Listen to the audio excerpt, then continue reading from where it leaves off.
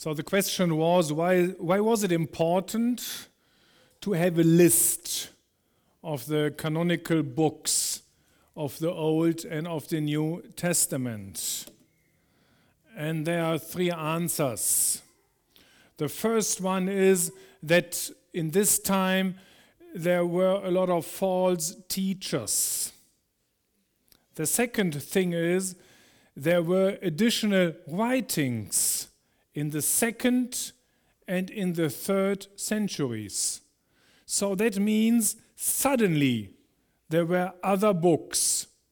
And these books said, we are also inspired by God and we also belong to the Bible. So in the big church places, everybody knows or knew which books belong to the Bible and which books not. But in the area outside of the big church areas, the people don't know this. And so it was important to give them a list. And the third thing is the persecution. So we go to the first point of the false teachers. You can read in the letter of the Apostle Paul in 1 Timothy, "Now the Spirit expressly says that in latter times some will depart from the faith, giving heed to deceiving spirits and doctrines of demons."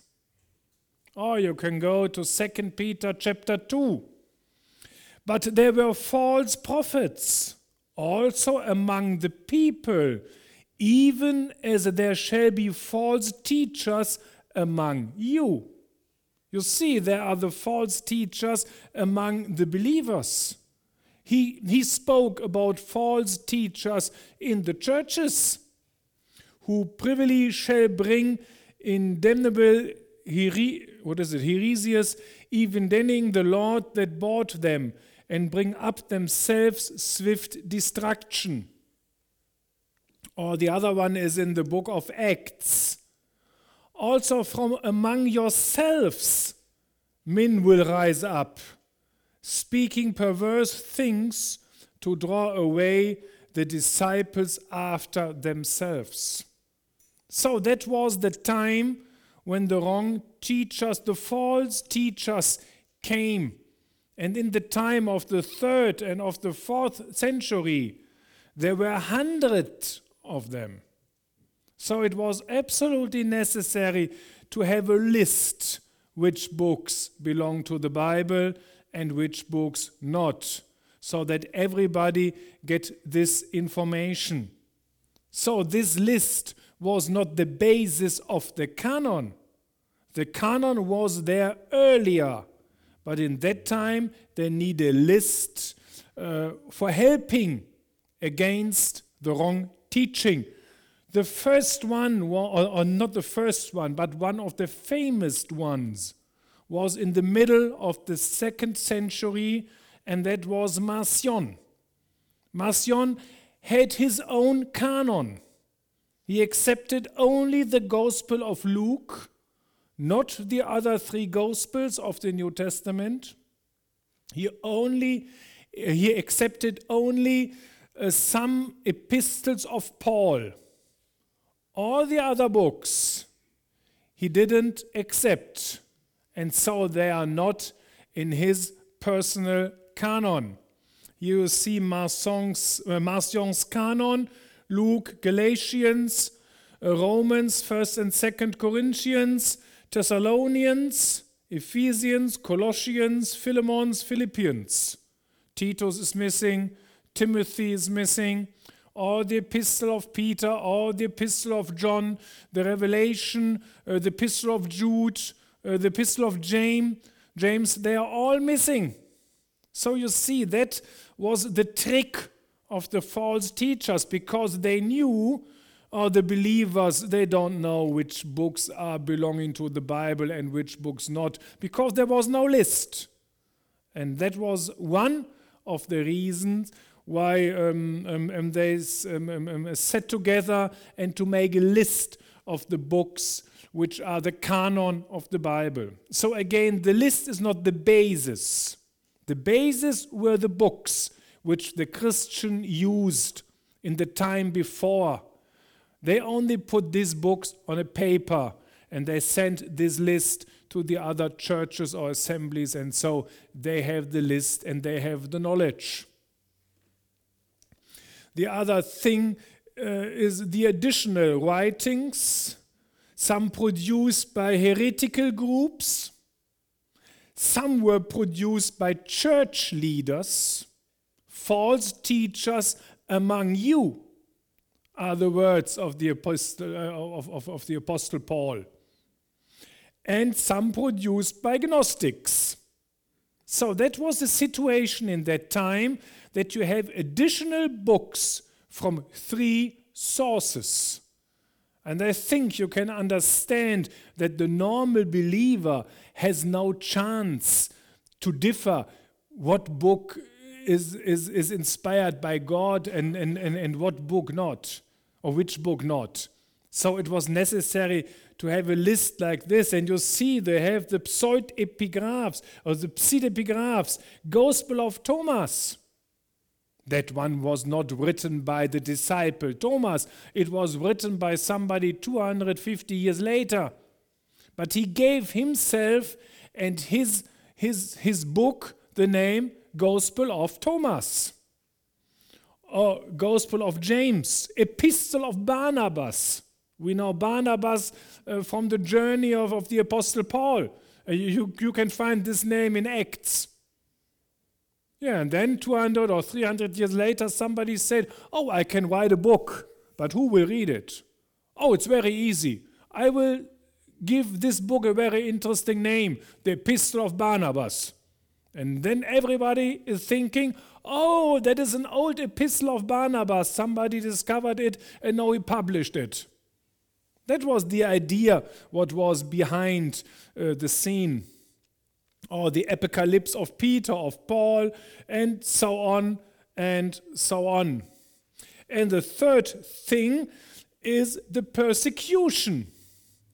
So the problem was in that time that the Roman kings and soldiers, and they don't want to kill the believers only, but they also want to disturb all the biblical books. And so it was very important for the believers to know which books are inspired, so which books are in the canon of the Bible and which books not, because nobody wanted to die for a normal book. Yes, they would die for a biblical book, because it would be much more important for them to keep a biblical book than to give it to the Romans. So perhaps we can say they want to die for it because they want to persecute this book. But for them it was very important which books are from the Bible or not. So it was under Diocletian's around about 300 AD, and his persecution included the confiscation and destroying of New Testament books. This persecution motivated the church to set through and settle on which books were really Holy Scripture, and which books were worth suffering for. So it was very important to have this list. And that was the reason why on the synods or on the conciles they made lists. Okay, now we can ask, we'll do it very short,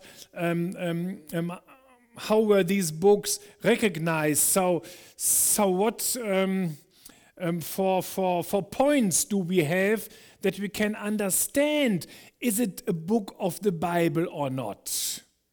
And so they had a list where they can check it. And one of the most important thing was the book written by a prophet of God. So So that makes it clear that an unbeliever is not able to write an inspired book of the Bible, because you must be a prophet of God. That didn't mean that only the prophets of the Old Testament were able to write a book. Prophet is somebody who is speaking the words of another person. So Aaron was the prophet of Moses, because he spoke the words of Moses to the people. So the prophets who wrote books of the Bible, they wrote down the words of God. So the remarkable sign of a prophet is that he is somebody who is standing before God, and that he heard the word of God, and that he wrote it in a book, or that he spoke it to the people. So that is the character of a prophet. And if you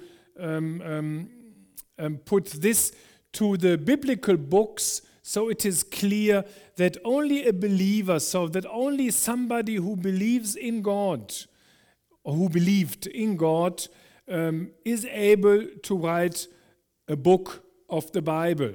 I don't say that everybody who believed in God wrote a book of the Bible, but that is the basis that God can use somebody to write a book of a Bible. And then it's clear that all the Gnostic or agnostic or atheistic books, they never belong to the Bible. Does it come with the power of God? So that means if you read a book of the Bible, you have to find the power of God in this book.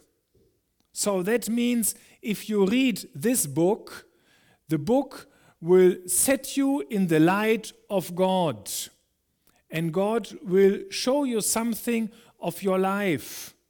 And you understand that God is speaking to you. So I think that is the most important sign of the books of the Old Testament and of the books of the New Testament, that every book, that in every book you find the power of God. And if somebody asks me for an evidence that the Bible is the Word of God, of course we can look for the prophecy in the Bible, and we can look for other things. But a very important thing is that these books put you in the light of God, and that God show you something about your life, so that you were set in the light of God. And that is the meaning, that you find the power of God in the books of the Bible. And it has to tell you the truth about God, and not some stories or some fabulas or something like this. But it must be the truth of God. And the fourth thing is, we had this a little earlier, you have to find Jesus Christ in the books. Yes, you have to find Jesus Christ in the Old Testament. And you have to find Jesus Christ in the New Testament. And the last thing is that the books were accepted by the people of God. So again, God worked not only in the writers of the Bible, he also worked in the receivers of the biblical books. So the receivers understood, this is a book of the Bible, and we have to store it, and we have to copy it, and we have to send it to the neighbor church, and so on. So there you can see the work of God, and you can see some points so that the believers in the old time, they could understand that this book must be a book from God. And now we came for a couple of minutes to the Apocrypha and pseudepigraphs. So at first I want to say something about the apocryphs. The word apocrypha comes from the Greek and means hidden or secret. So that means nobody knows who wrote these books. The only thing we know is they were written in North Egypt, in the area of Alexandria. So all of these books were written in Greek and not in Hebrew. So that makes them totally different than the Jewish canon of the Old Testament, because their books are all written in Hebrew, except some parts which are written in Aramaic language. But the apocryphs are all written in Greek, and nobody knows where they came from. Suddenly they were there, and that is the meaning of hidden or secret. It is secret because of the source of these books. Probably the name goes back to Jerome. Jerome was the first one who translated the Bible in the time of Pope Damasus into the Latin language. And that is the famous Vulgata, because that was the Latin of the normal people. Of the normal people in the beginning of the medieval age. There are a lot of people who were able to speak and to understand Latin language. And so it was the language for the people. So it was the Vulgata. Vulga means people, for the people. So that is the famous Vulgata. Pope Damasus told him to translate the apocryphs also. He did it, but he didn't add them directly to the Bible.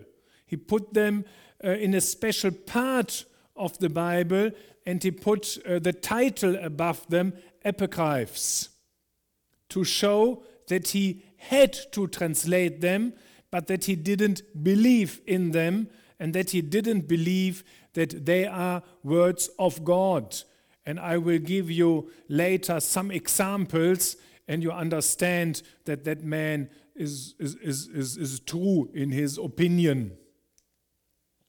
The other one are the pseudepigraphs, and they are not so interesting because no church leader in every time accepted them as books from the Bible, or as books from God.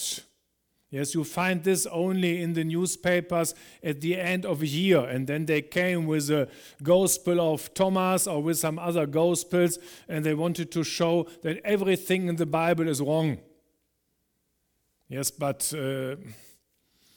you can see they have nothing to do with the Bible. Also refer to some non-canonical books. In this case, these are works purposely written in the name of a known personality, but much later, like the Gospel of Thomas, written a couple of 100 years later. Hence the term pseudepigraphs, Greek pseudos, unreal, untrue, and Greek epigraph, name. So that is the meaning, untrue name of a book, or unreal name of a book, because that is not the real name of the writer. Pseudepigraphs are falsely attributed texts whose claimed author is not the true author, or a work whose real author attributed it to a figure of the past. So I think with this everything is clear what is the meaning of the pseudepigraphs. And again, nobody counted them to the canon of the Old or of the New Testament, so we can forget them. So the apocrypha of the Old Testament are much more interesting, and you see there is a list which you find in some of the Catholic Bibles today. So they used Esdras. That is the editing part of the books of Ezra, Nehemiah, and 2 Chronicles, chapter 35 and chapter 36. So the writer wants to explain different passages in these mentioned books. Then you have the 1st and 2nd Maccabees, and these are historical books. At first, the history until 100 BC, and then the history of Judah, the Maccabees. It is in this time or a little later. Then you have 2 novellas, Tobit and Judith. Judith is full of historical mistakes. I will give you one later. Then you have the additions of Esther. So that is the part where you find the name of God. Yes, because you don't find the name of God in the book of Esther. Somebody think, okay, then I have to write an additional book. And there you will find the name of God, and then everything is clear. Esther is a book of the Bible, so it's a supplement intended to correct the absence of the name of God in the book of Esther. Then you have the Song of the 3 Young Men. That is an additional book of Daniel, of the 3 men who were in the furnace, and they sang a song. I don't know because I don't find this in my Bible, but this man knows everything, and so he wrote it down. Oh, you have the Wisdom of Solomon, and you have the book Ben Sirach. That is something like the Proverbs. This is as thick. And then you have Baruch, a friend of Jeremiah, in his own words, by Baruch's, a friend of Jeremiah. So that is the title of this book. It is absolutely clear that it was not written in the time of Jeremiah, that it was written 400, 500, 600 years later. Yes, but it was written in his name. That is the content of this book. Now we can read something of 2nd Maccabees, and then you understand why they wrote this book. It is typical for our time, yes, for the pupils who can read and write only SMS or short messages or some words on Facebook or Twitter. They were unable to read long texts. Yes, and we have the same in ancient time. And that was the reason why they wrote the book of Maccabees, all this which has been set forth in 5 volumes. 5 of these we shall attempt to condense into a single book. That's it. So that is the only reason why somebody wrote the 1st and the 2nd book of Maccabees. Because he wants to condense 5 big volumes in one small book. I told you, it's the same as the time today. Yeah, the floods and so on. I don't want to read this all, but that is the text which you can read here. So the only idea was to put everything together. That's it. So Pope Pius IV, then in 1545, so 1450 years after the canon of the Old and New Testament was fixed, he had the idea to add some more books to the Bible. Why did he have this idea? Because it was in the time of Martin Luther. And Martin Luther translated 1522 the New Testament in the German language, in a German language which nearly everybody in Germany could understand. Not everything, but around about 80% of this New Testament Bible. That was very interesting because then they didn't find some of the teaching of the Catholic Church. So they don't find passages where you can get forgiveness when you pay some money. Yes, in that time it was possible in Germany to buy a letter. For this letter you have to pay a lot of money. And if you bought this letter with your money, then you can read on this letter, all your sins are forgiven. That was necessary for the church because they have to rebuild the roof of a big church in Rome. And so they needed money, and they also needed money for the crusaders to travel to Jerusalem and to fight there against the Moslemic believers. So this was the teaching in that time. And then the German people bought the German Bible, and they didn't find this teaching. And the same was the worship of the dead. The New Testament told us that it is impossible to pray for somebody who is dead. Because if somebody wants to come to God, he can do this only when he is living. If somebody died, it is too late. So this decision you can only take when you are living. After this, it is too late. And if you are dead, nobody can pray for you. It would not help. But the teaching of the church was that it is possible to pray, to worship to or of the dead. And then the Germans didn't find this in their German Bible. And this message came to Rome. Oh, Pope, the Germans have a big problem.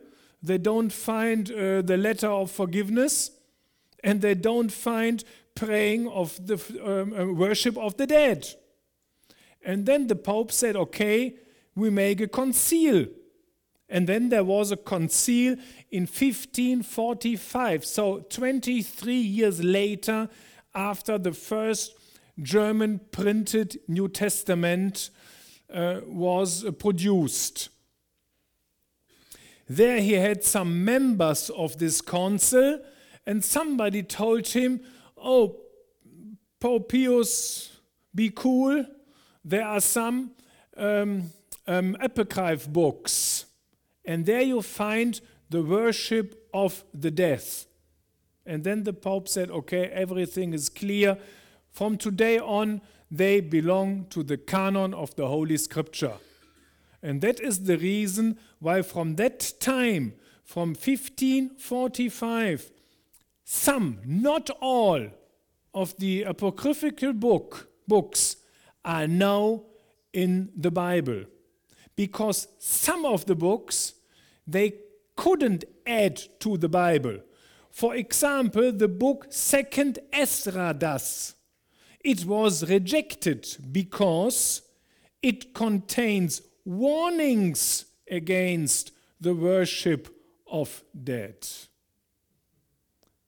Okay, so there are about 30 books, and they only choose the books who said, okay, it is allowed to worship the dead, and the books who didn't say anything about this topic, but the books who are warning, they didn't put into the canon of the Bible. And so that is the reason why only some of these books were added. Martin Luther wrote, I think in the same or 1 year later, these books that are not equal to the scriptures, yet useful and easy to read. I don't accept the last part of this verse, but I accept the first part of this verse. They are not the Holy Scripture. That was very short, the story of the apocryphs. So there are several hundred. It's a terrible word in English. In German, it's so easy. Apokryphen. You read it as you write it. So the apocryphal books should not be part of the canon because there are several hundred prophecies in the Bible. In the entire apocryphal books, there's only one, which is also not very precise. So that is a very, very weak prophecy where we don't know exactly on which situation, to which situation it belongs. So you can forget this prophecy.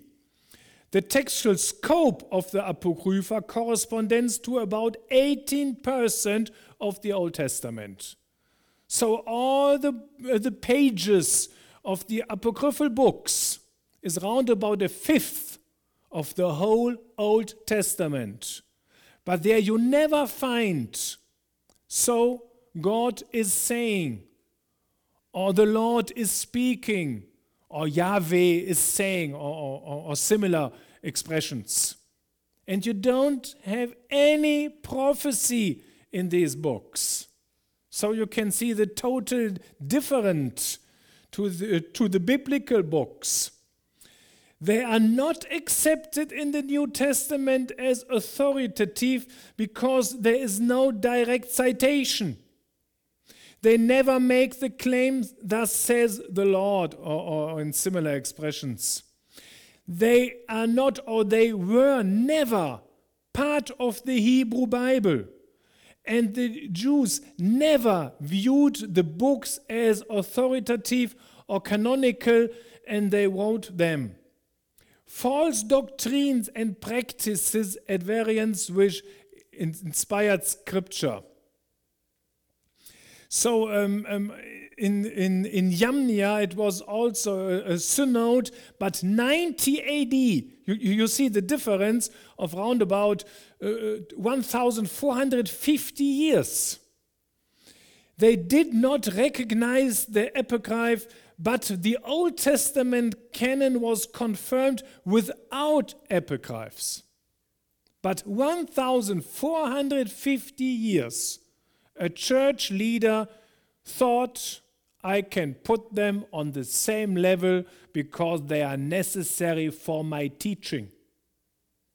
I think that is the work of Satan, and that is not the work of God.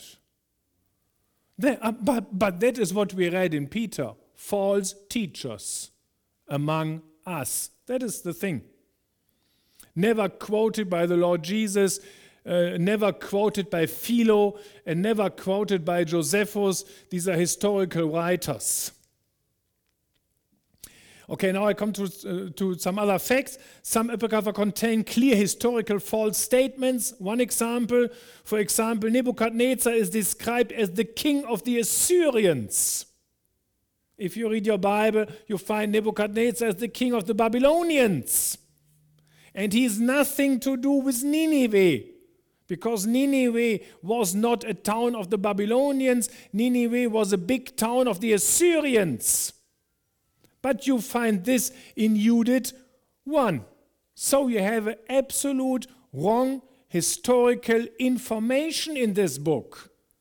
And this shows you that couldn't be an inspired book by God, because if a book is inspired by God, that means there is no mistake in it. No scientific, no historical, nothing, no mistake. Or you find fables or fairy tales. In Babel there was a big dragon. Daniel gives him tear, tallow and hair, melted everything together, formed cakes from it, and threw them into the dragon's mouth. The dragon ate them and bursted. You can read this in one of the Apocryph books. Or another one, Tobias can expel an evil demon by smoking some fishy heart and liver. These are examples for what you find in the Apocryph books. So I think it is absolutely clear that this is not the word of God, but that is what Paul wrote to Titus about Jewish fables, and that this is characteristics for the last days. the people will turn their ears away from the truth and turn to the fables. And that is the same today. If you somebody say, I am believing in the Bible, they will answer, in that old book? And in the same time, they are reading the horoscope. And the horoscope is much older than the Bible. But that's it. They don't want to believe in the word of the truth, but they want to believe on fables and other things. That is the time in which we are living. And that was the time in the time of Luther. And that was also the time of the New Testament. And that was the time of the Old Testament. Nothing changed. And the heart of the humans is every time the same. You find this in the Old and in the New Testament. So at the end we find the work of God. God took care that all the books of the Bible were collected. Yes, you find this in Deuteronomy. Perhaps I read this verse because this verse is very interesting. Deuteronomy 30. Just this verse.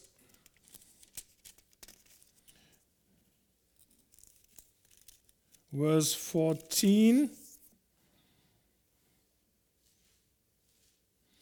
And what is it in verse 24, I think? No, they put a mistake on it. Wait a second.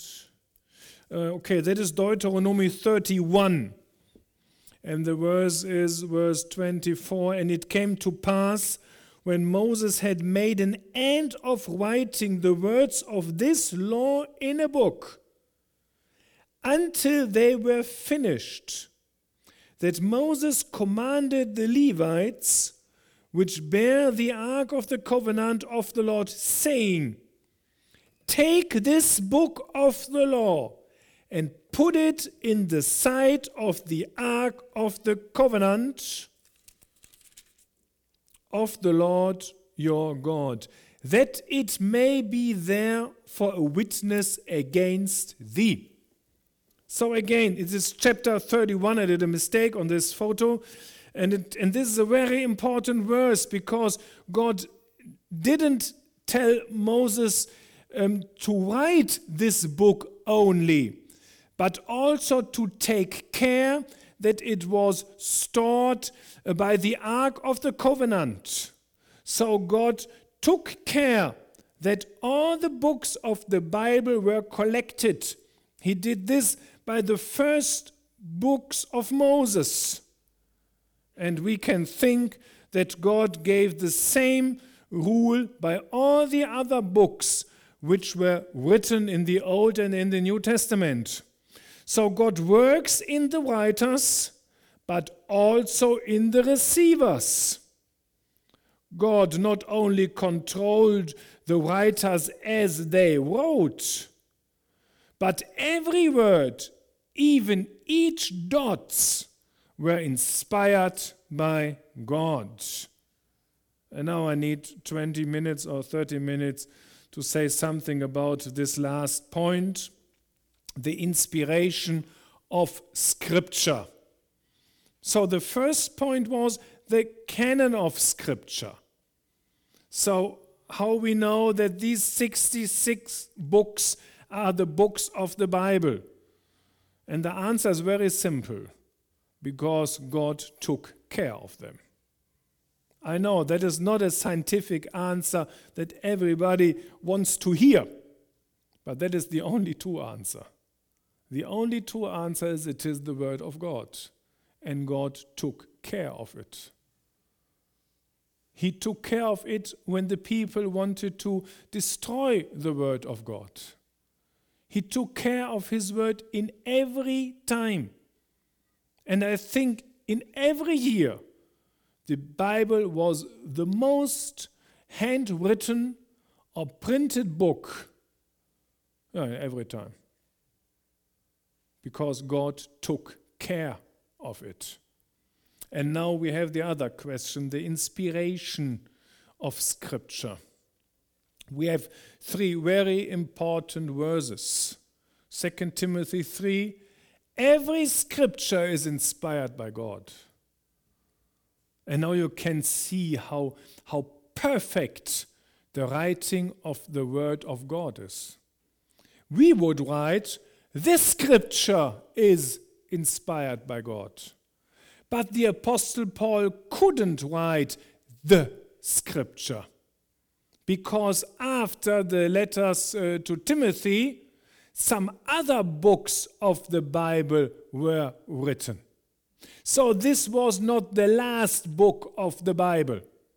It was a very late epistle, but we have some 5 or 6 other books which were written later. So he couldn't write the scripture, because if he wrote the scripture, that means the scripture which we have up to this date. And all the other books didn't belong then to the Bible. So he said every scripture, every book of the Old and of the New Testament, and also the 6 books which are following, are inspired by God. That is the meaning. And there you can see how perfect the New Testament, also the Old Testament is written, and that every word, not only the sentence or the content, but every word is inspired by the power of God. No prophecy of Scripture ever comes about the prophet's own imagination. For no prophecy was ever born of human impulse. Rather, men carried along by the Holy Spirit spoke from God. That is the meaning of the prophets. The writers stood before God, and the Holy Spirit put the word of God in their hearts, and then they wrote it down. The last passage from 1 Corinthians 2, which thinks also we speak not in the words which man's wisdom teacheth, but which the Holy Spirit teacheth, comparing spiritual things with spiritual. So the first part means that every word in the Bible is from God. And you can read in other passages in the Gospels, in Matthew, that God will take care on every dot. So the smallest letter is from God. Not in the German or English translation. Of course not. Every translation is an interpretation. Everybody who translated somebody, or he has to do this fantastic job at school, he understands it is an interpretation. So I would never say that a translation is inspired by God. Also, the copies are not inspired by God. They're very good. And more than 99.9% is equal among them. But they are not inspired by God. Inspired by God are only the original texts.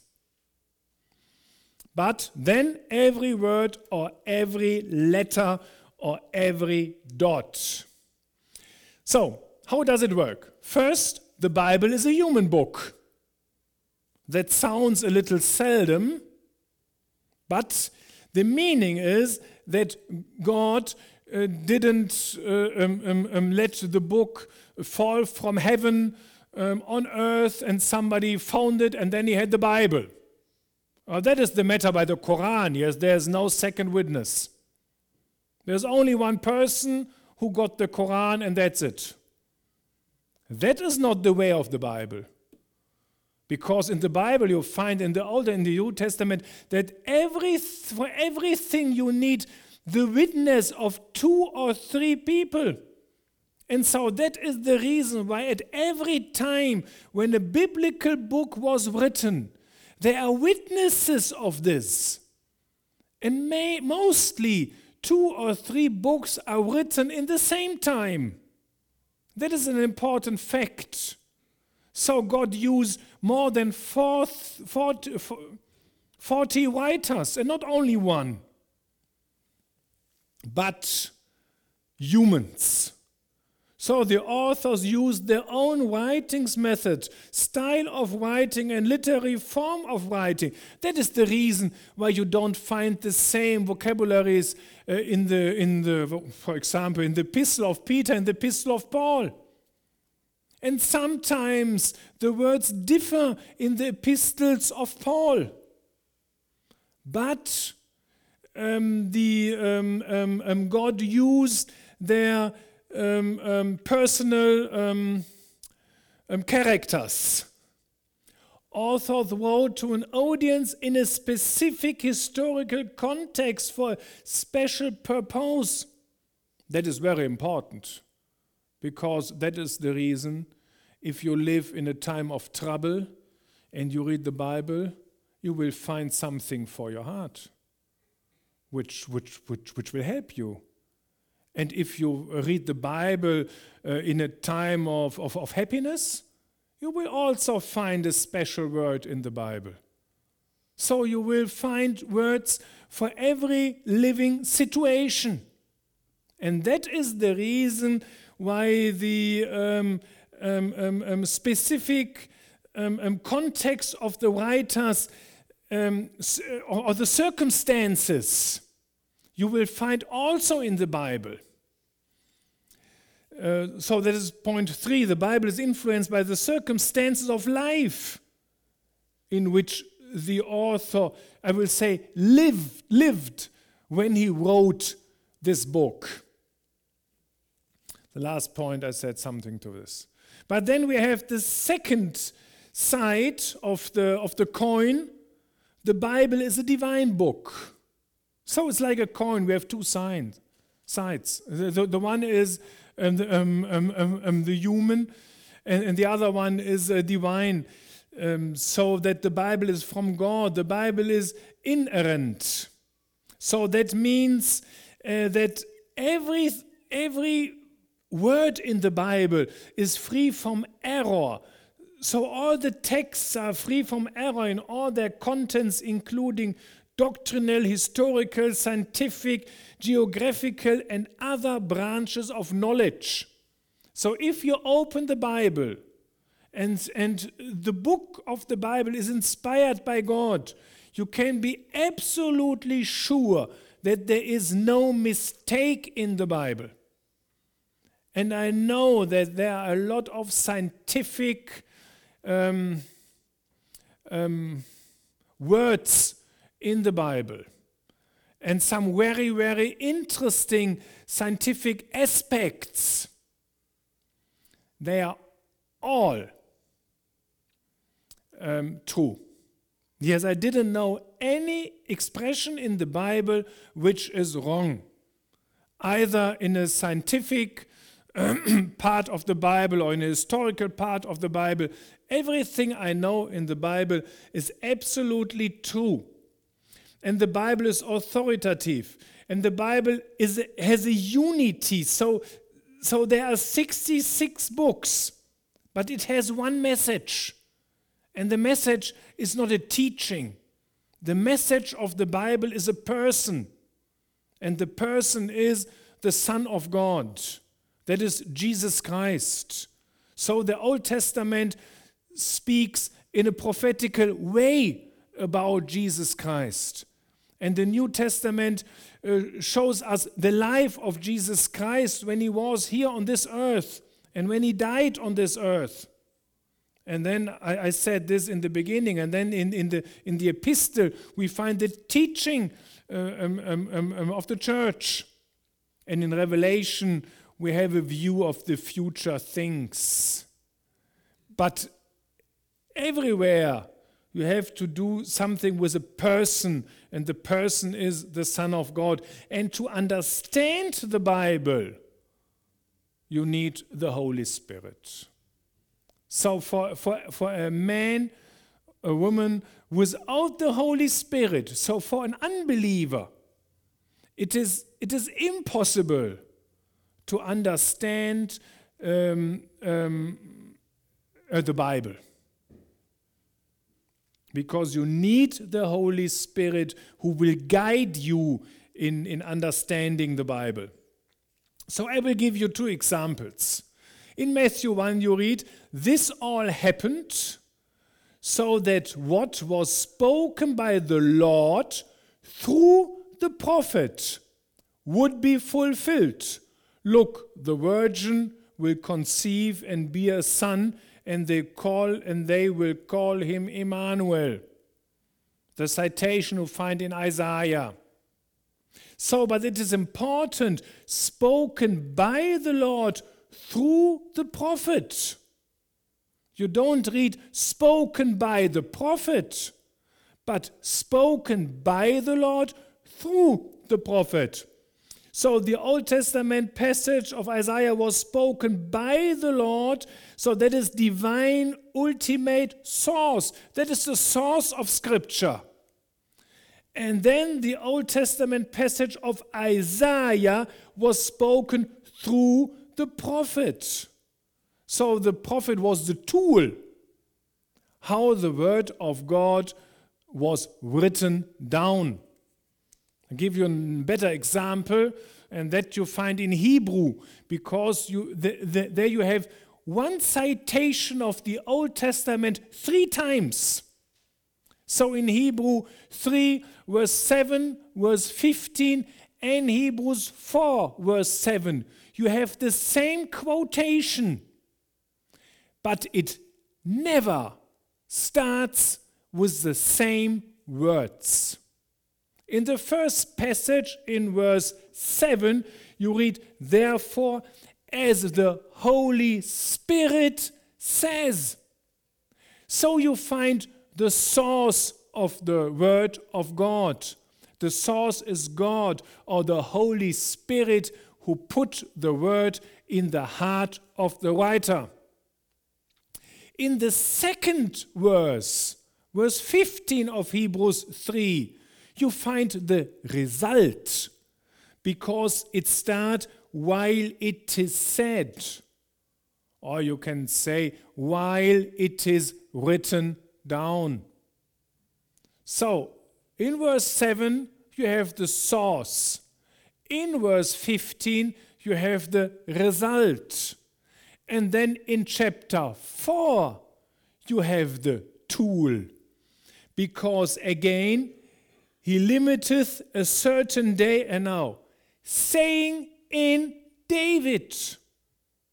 The Holy Spirit didn't say, as David said, because David was not the source of the word, so he couldn't say, as David say.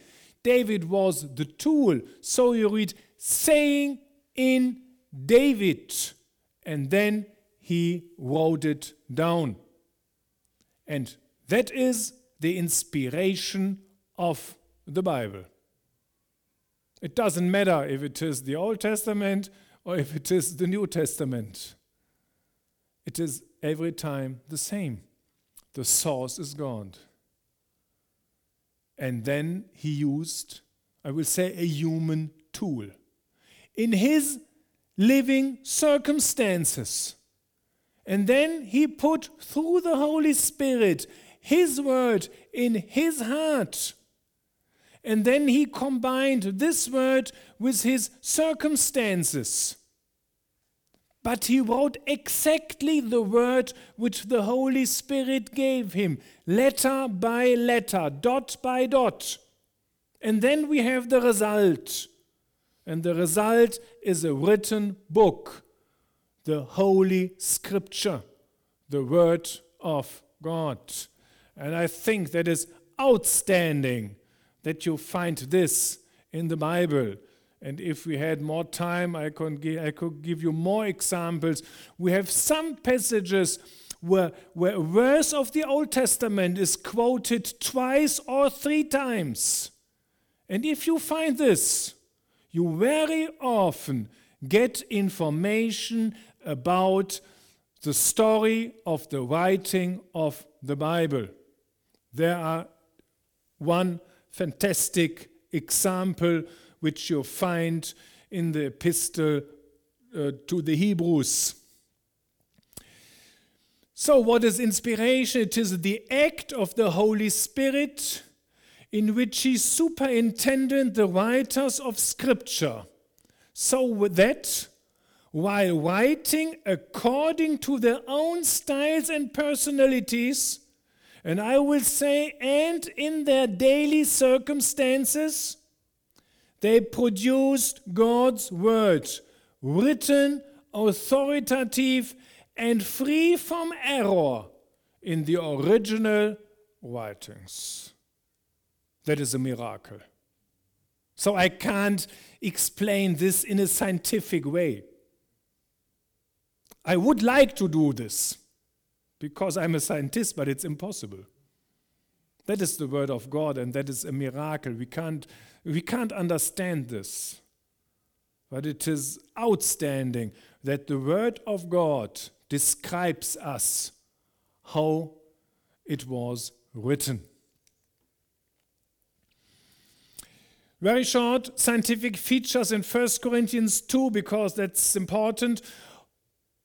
Paul, that's a German word, I forgot it to change it. Paul writes to the saints in Corinth, "We speak not in the words which man's wisdom teaches, but which the Holy Spirit teacheth, comparing spiritual things with spiritual." In the Old Testament, the writers sometimes did not understand themselves what they wrote. Because in time of the Old Testament, the Holy Spirit was not living in the believers. They have some special situations where the Holy Spirit came upon them, but he was not living in them. That is a fantastic sign of the time of the grace. So in our time today, that in everybody who is converted, that the Holy Spirit lives in him. Because then the Holy Spirit will help him to understand the word. So we can go to this verse. The easier is Daniel 12. I just want to read it. Daniel 12. What's it, verse 8? "And I heard, but I understood not. Then said I, O my Lord, what shall be the end of these things? And he said, Go thy way, Daniel, for the words are closed up and sealed till the time of the end." He had to write it down, but he didn't understand this word. So it is not a question that every writer had to understand the words which he wrote down. He didn't write it down because he understood it. He wrote it down because the Holy Spirit put it into his hearts. And then he wrote it down, guided by the Holy Spirit. So the Holy Spirit taught Paul which words he should use. Words. So we have a verbal inspiration. And then he adds, "But the natural man received not the things of the Spirit of God." Again, at first that means a man or a woman without the Holy Spirit is not able to write down the biblical or inspired books of the Old and of the New Testament. And the second meaning is, if somebody wants to understand the meaning of the words in the Bible, he needs the key who opened it. And the key to open it is the Holy Spirit.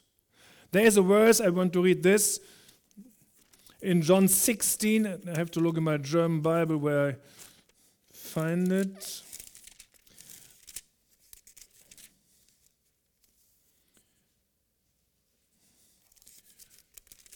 Okay, that is verse 13. John 16, verse 13. There we read a remarkable verse.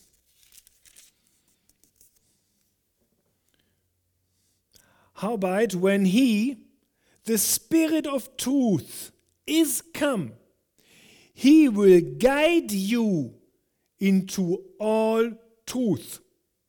For he shall not speak of himself, but whatsoever he shall hear, that shall he speak, and he will shew you things to come.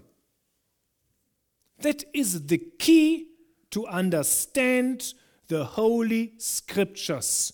The key is the Holy Spirit. So the Holy Spirit worked in the writers, but the Holy Spirit also works in our heart to understand the Word of God. Somebody without the Holy Spirit, he can understand one thing.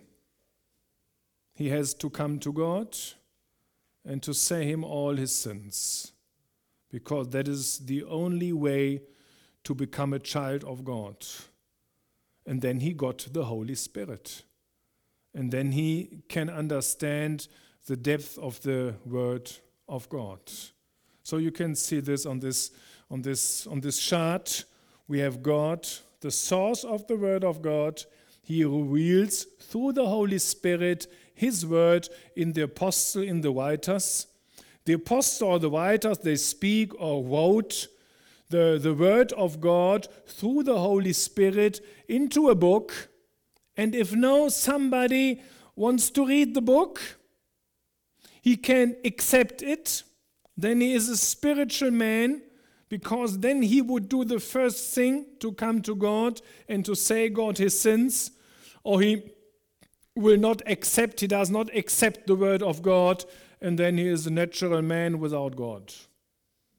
And you can change men with women, it is the same message. It doesn't matter if it is a man or a woman. For everybody, it is the same message. So that is the teaching of 1 Corinthians 2. And so you can understand why a lot of the theological people were unable to understand the canon or the inspiration of the Bible, because they don't have the Holy Spirit who opened the Word of God and to give the understanding. So it is so important to have a living connection to our God. So what exactly is inspired by God? The original autographs? Yes. The copies? No. The translators? No. The chapters? No. The verses? No. Only the original biblical text in Hebrew, Aramaic, and Greek. The chapters in the Bible, we got them in the 12th century by the Bishop Langton. The numbers of the verses, we got in the time after Martin Luther, at the end of the 16th century by Stephanus. So this is not inspired. This is a work done by scientists. It is helpful, but not more. The end. So then, without any further comment, I will begin my story. These are not my words. These are the words in 2nd Maccabees. And then we have the ending, so I will end my story here. If it is well written and to the point, I am pleased. If it is poorly written and uninteresting, I have still done my best. I think you understand. That is not the voice of God. I think it is impossible that this book is a book of the canon of the Holy Scripture. But again, in the midst of the 16th century, they put it inside the Bible because they need it for their own teaching. But read this. We know it is unhealthy to drink wine or water alone, whereas wine mixed with water makes it delightfully tasty drink. So also a good story, skillfully written, gives pleasure to those who read it. With this I conclude. So I think, if you read this, how can somebody put the epigraphs into the Holy Scripture? It is impossible. The Bible claims to be the inspired Word of God. We have evidences for this, but I don't want to say too much of these because I had some of these examples last time. Just a picture we can take. This one is good here. There you see Abraham and Isaac in the Mount Moriah, and that Abraham wanted to sacrifice his son as a burnt offering. Here you see the angel of the Lord who stopped it. Yes, but the angel of the Lord is very, very small. Abraham is the biggest person on this picture. Isaac is much smaller. And that shows us that this is the highest person. So that is a picture of God. And this is a picture of the Son of God, the man, Jesus Christ, who lived on earth and who is now on the cross of Calvary. So that is a typical page of a Bible of the poor. Yes, you have the story of the Old Testament and the story of the Old Testament, and in the middle you have something from the life of Jesus Christ. And you see, this is a prophetic picture of this, and this is also a prophetic picture of this. That's very interesting, because this is mentioned in John 3 as Moses rise up the snake, the brazen serpent on a wooden stick during the journey through the desert.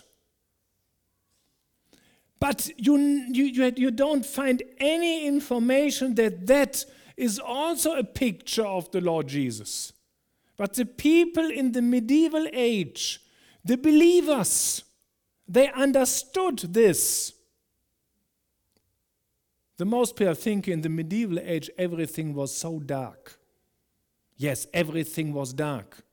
But there were people who believed in God. And also in the medieval age, they had the Holy Spirit. And if they had the Holy Spirit, they understood the truth of the Bible. And so they understood the prophecy of the Bible. And so they were able to produce Bibles like these. Not of their own. Nobody would understand this of his own. But if you have the Holy Spirit, that is 1 Corinthians 2, you understand this, and then you can make this Bible. The page before, yes, here you see Isaac with the wood who is going to the Mount Moriah, and here's Abraham with the sword and the fire that is here. You can't see it so good. As Jesus Christ also carried the wood, the wooden beamers, the cross. Like in the book of Esther, where a wooden beamer was lifted up because they wanted to hang Mordecai, what do you say, on this wooden beamer. Yes, but at the end they put Haman on it. So they understood that this is a picture of the Lord Jesus Christ who went on the cross and so on. I can give you some more examples. Here you have the resurrection, like Jonah. He was, to put out of the big fish. And here's Samson, who disturbed the big house, and so on. So you find a very important thing because of the prophecy of the Bible. So I will finish my lecture at this point. I can give you some more examples, but I think you can understand that we have some evidences that the Bible is the Word of God. Yes, one evidence is the prophecy in the Holy Scripture, the fulfilled prophecy in the Holy Scripture. The other evidence is that the Old and the New Testament is one book, and that the person in these two books is the Lord Jesus. And the third evidence is, if you read the Bible, you will understand that it is the Word of God. You will get the feeling that God will put you in His light and that you can change your life. And I think the next point is the wonderful inspiration of the Word of God, and that you find a lot of informations about this in the Bible by itself. And the other thing is the canon of the Bible.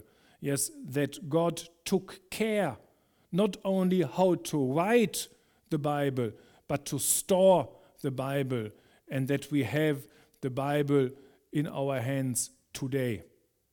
I think the history of the Bible is a fantastic evidence that there is a God who gave us the Bible and who protected His word by Himself. Okay, I think you can pray at the end. It's much easier for you than for me. I can give you everything of the modern things. Thank you. And this.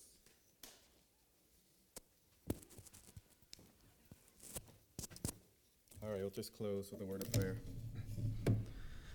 Our God and Father, we give thanks for this time we could be together. We give thanks that we could meditate upon your word and consider how precious it is, how complete it is, and how you took care of it, as we have seen.